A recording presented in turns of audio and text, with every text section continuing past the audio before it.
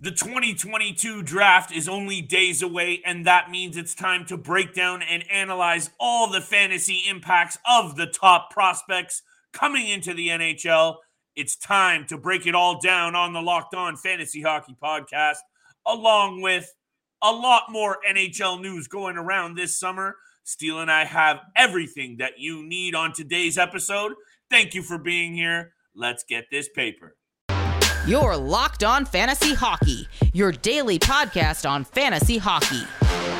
Part of the Locked On Podcast Network, your team every day.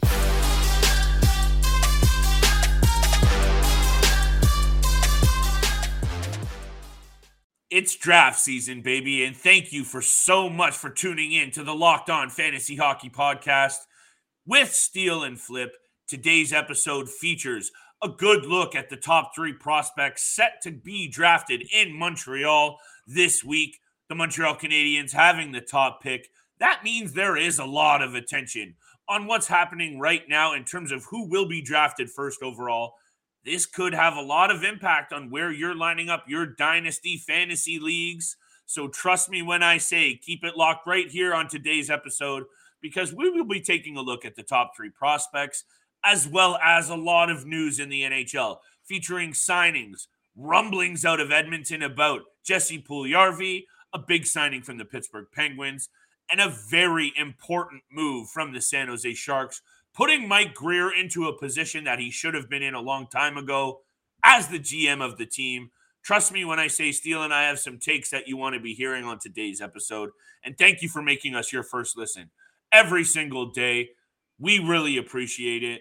And when I say this about the NHL draft, Steele, I know that you've done a lot of work over the past couple of years taking a look at the young crop of players coming out of the OHL, WHL, overseas, and elsewhere. This is a good opportunity for fantasy heads to really start making some moves and adding some good young pieces to their team. So I am intrigued to hear what you have to say about the top three players, and of course, all the NHL news we're going to get to after, people. So stay tuned for that. But top three players, starting with Shane Wright, we have Yuri Slavkovsky. There's a lot of slip-ups coming in this episode. Logan Cooley. Top three in this year's NHL draft, Steele, is leaving a lot to be desired, and it reminds me a lot of the draft that featured Nico Hischier and Nolan Patrick. Miro Heiskanen, I believe, went third. Yeah. Cale Makar slipped down to 4. I don't know what you think about that take. Hit me with that as well, but what you're feeling overall heading into this draft. Yeah, it does remind me a lot of that draft as well. And looking at some of these players and just the top three alone, this doesn't really stick out as a top prospect draft for me. Yeah. Are there any generational players? I don't think there are in this draft. Maybe one superstar, but probably not as well. This is a great draft for to bring in a lot of depth players to fill in the bottom six or even maybe crack the second line as well. But for the start, these players right here are going to be playing, especially the top three are going to be playing bottom six forward minutes to start the season to start the season. But it's not really a great draft. It's not a bad draft. But to start off with Shane Wright, who I think is probably going to be the first overall pick for the Montreal Canadiens. 94 points in 63 games for the Kingston Frontenacs this past season. He's proven that he can be a legitimate offensive weapon as well, but it's not the style that he plays that is the superstar style of play that he plays with. He elevates his team and he elevates his line mates, and that's really what he has said and he has brought forward in a lot of the interviews he's had in the past couple of months, that you're not going to get a lot of flashy plays for him, but he elevates his team and he does what needs to be done to get the job done and get the win. He's a winner, and that's what he stated, and I think that's what he's leading with to be the first overall pick. There's a couple of interesting things to look at here with this first overall draft pick, because the Montreal Canadiens, obviously, they are one of those historic kind of cornerstone franchises of the league that when they have a first overall draft pick, there just obviously comes a little bit more pressure and attention with that. So when I hear guys like Vincent Lecavalier and, the GM in Montreal now, Kent Hughes, talking about they're not just looking at what this player can do on the ice, it's their character. It's what can they deal with the pressure? Because that's something that's real. As much as, you and I talk a lot about the pressure and the pressure cooker that is Toronto for goaltenders and as such, there is definitely a very similar pressure cooker in Montreal. Canadiens fans are right up there with the rest of the league in terms of the fans that push the pressure on the front office to make the right moves. So Shane Wright is being looked at from a lot of angles, but my opinion is the same as yours. Shane Wright should be the first overall draft pick, in my opinion. Everything that you see, hear, and, read about, he does a little bit of everything right. And, no pun intended there, but offensively, defensively, with the puck, away from the puck, he is kind of the player. And when he draws comparison, and again, I want to hear what your take is on this, to Patrice Bergeron, that's where I think exactly what you said. Maybe not a superstar, but if you have a Patrice Bergeron in your lineup, and I'm not trying to get this kid to fill those shoes, multiple Selke winners, but if he can even be a fraction of what Patrice Bergeron is, that's a really good first overall draft pick, especially when you look at some of these other thin drafts that we just mentioned. If you can take a guy with Patrice Bergeron's caliber, your team is taking a nice step forward. Yeah, that's a big ask or some big skates to fill. For sure. If, we're comparing Shane Wright to Patrice Bergeron, but I actually like, or I want to talk about Juraj Slafkovsky's comparison, who he thinks that he's comparison are really similar to Mikko Rantanen's game as well. That's what he was asked to, who he's similar, whose play style his is similar to, and he said it was Mikko Rantanen. So I'm very surprised, and I think that's again a big ask to see. And I'm really interested to see what happens with the second overall pick, because if Shane Wright goes first, I think Slafkovsky goes second. And I'm really interested because the New Jersey Devils have made it very clear that the second overall pick is available right now. And I stated this a couple episodes ago, but I can really see the Vancouver Canucks making a push for that second overall pick. The Devils have been linked to JT Miller, I believe.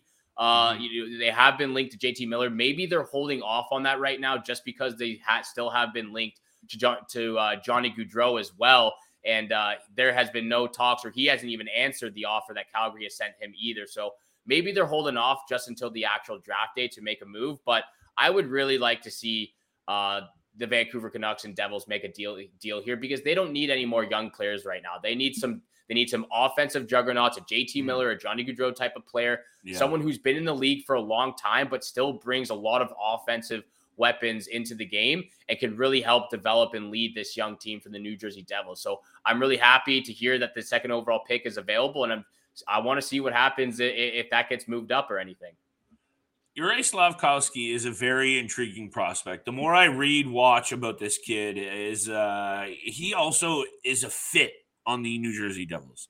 So I think the New Jersey Devils really are playing with fool's gold, because like you said, a lot of really intriguing picks, or pieces, I should say, of their forward group.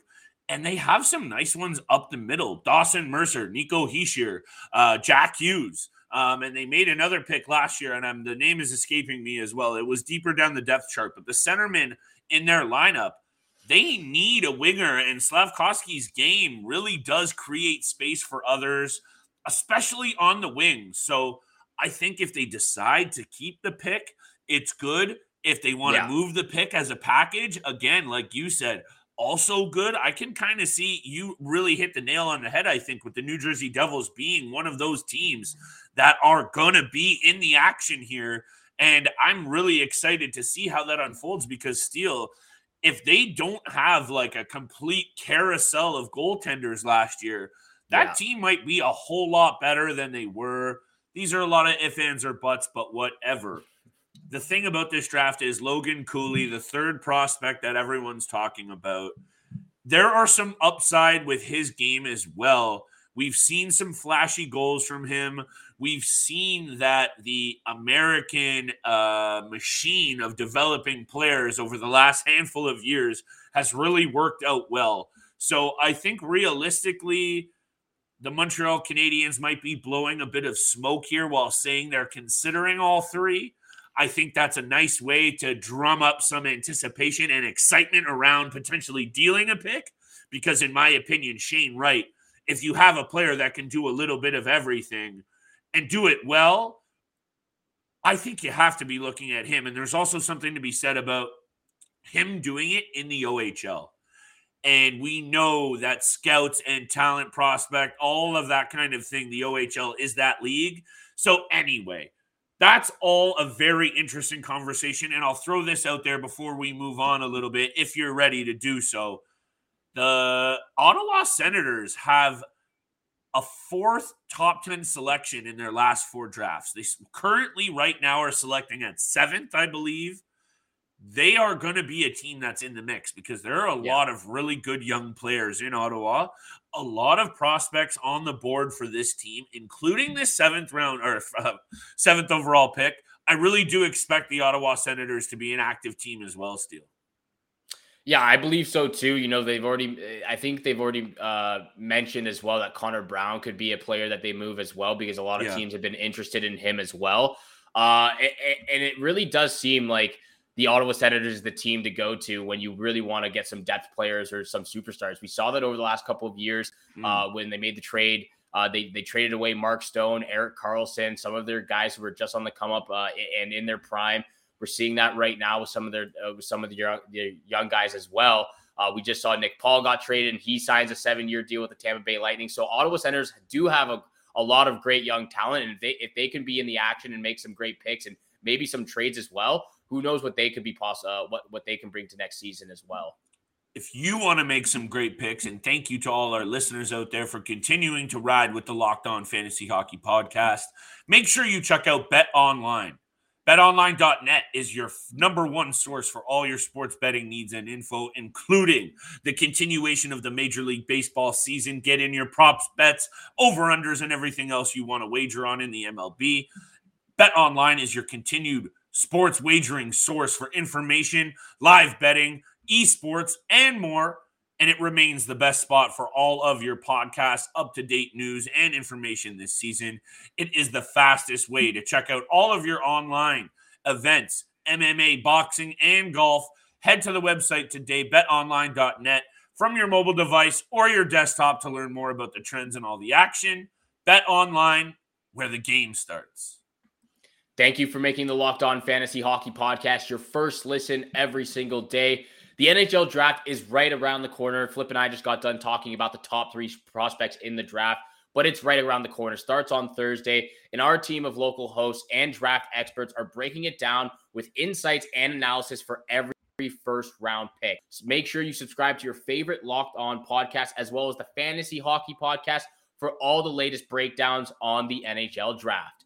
And Flip, this is a perfect way to segue into our next topic, probably the biggest news we have of today. And I know you have a lot to talk about or a lot to say about this topic as well. Mike Grier becomes the general manager for the San Jose Sharks, the first Black general manager in NHL history, and the 5th general manager in San Jose Sharks history as well.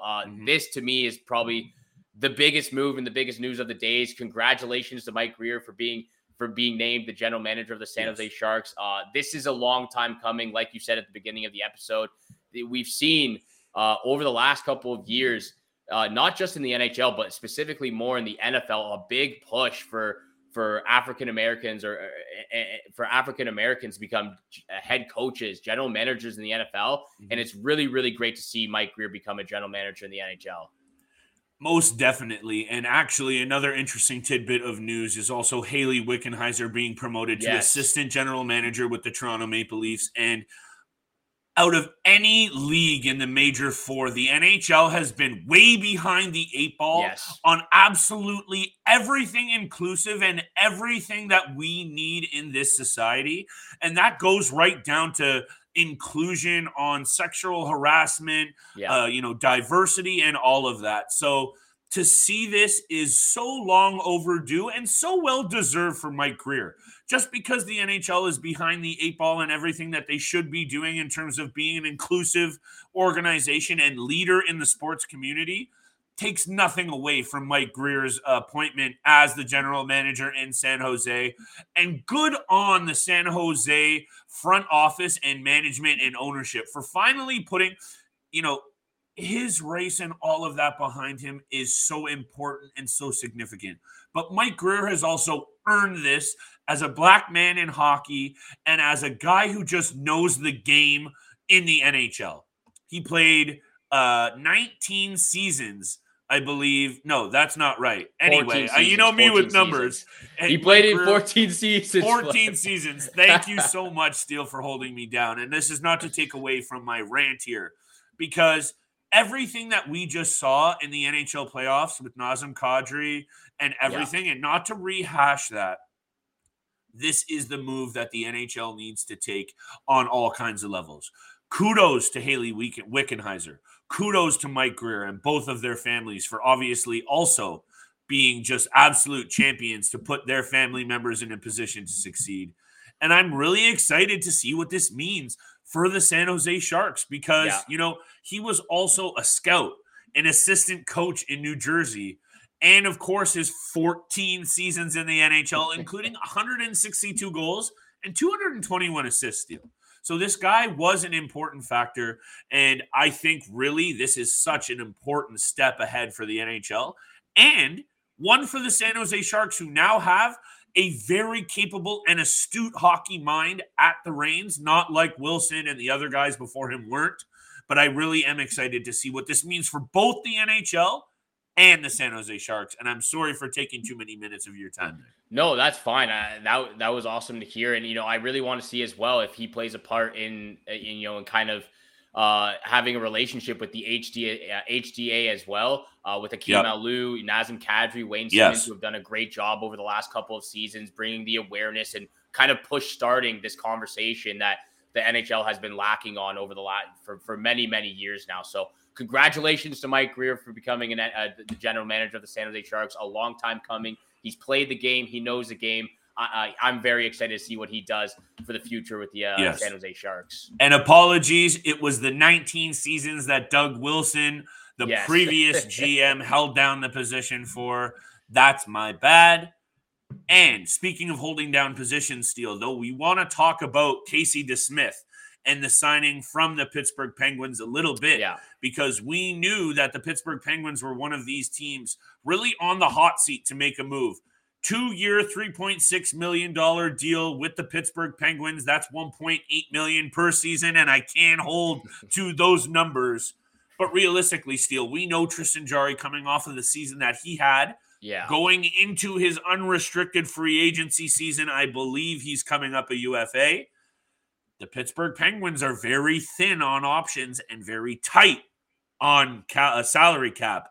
So I think this was one of those moves that they absolutely had to make.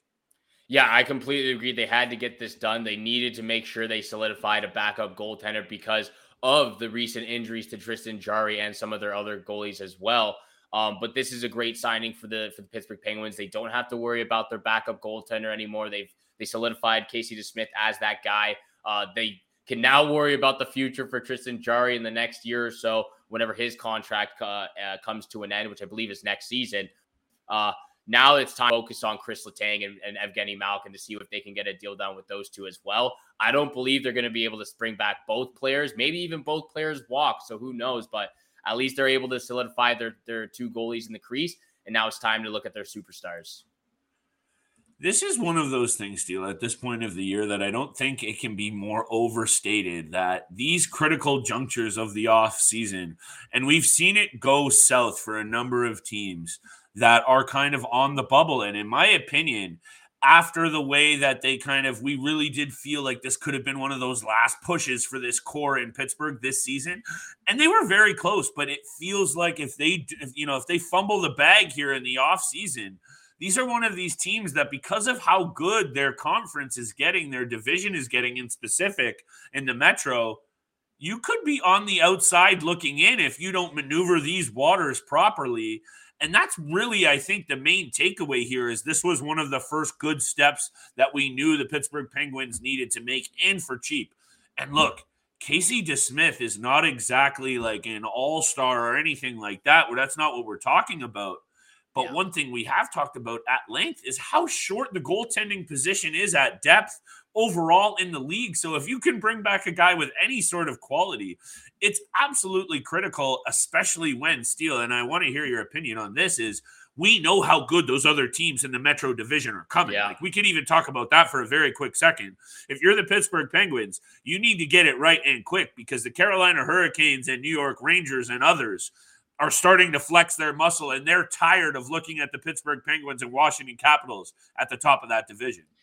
Yeah, the New York Rangers, Carolina Hurricanes are at the top of the Metro. Washington is probably still up there as well. We don't know how big of an effect that Nicholas Backstrom, on this Washington Capitals team moving forward. But, teams that you just mentioned, like the New York Islanders struggled all last season. COVID-19 being a huge part of their season. Goalies, sorry, not goalies, but offensive production was just not up to par last year as well. So I can see the New York Islanders being a team that make a big bounce back as well. I believe they're also in the talks where I've been linked to Johnny Gaudreau, like a sneaky team that could potentially land him. In my opinion, Steele, Gaudreau is going to a quiet market. Yeah. All the ones that we've kind of been mentioning, he can't hack it. And you know what I'm saying? The Islanders, Hurricanes, I forget what the other option was. I think it was another American. The Devils. Those all in the Metro. It's one of those three. And that makes sense, because there should be an arms race going on, because if Igor Shesterkin continues to play as good as he has been, the other teams in that division need to start loading up. Yeah, so we could see a big swing of those teams that finished in the bottom tier of the Metro make a big swing this season if they can make some big. The Devils, the Islanders being some of those teams, but the Pittsburgh Penguins do need to take a closer look at Evgeny Malkin and Chris Letang if they want to continue being a playoff team. Thank you so much for making the Locked On Fantasy Hockey Podcast your first listen every single day. We are free on all podcast platforms, which also include YouTube. So make sure you hit the subscribe and the follow button. Flip and I appreciate all the love and support out there. So thank you so much for tuning in for today's episode. Real quickly, Andrew Cogliano, he signed another 1-year deal with the Colorado Avalanche, running it back with the Stanley Cup champs. This guy's been in the league for so long, finally gets another Stanley Cup ring on his hand, a ring on his finger. And look, he's definitely one of those players that deserves it, but we don't have to talk about him for too long because it is only a 1-year deal. Do you have anything to say about this deal for Cogliano and the Avs? One thing that I do want to say about this deal is how it can be pieced together to build a team from the ground up. And everyone looks at Colorado and they, for good reason, look at Cale Makar, Nathan MacKinnon, Mikko Rantanen, Gabriel Landeskog's performances, even Nazem Kadri and Valeri Nichushkin.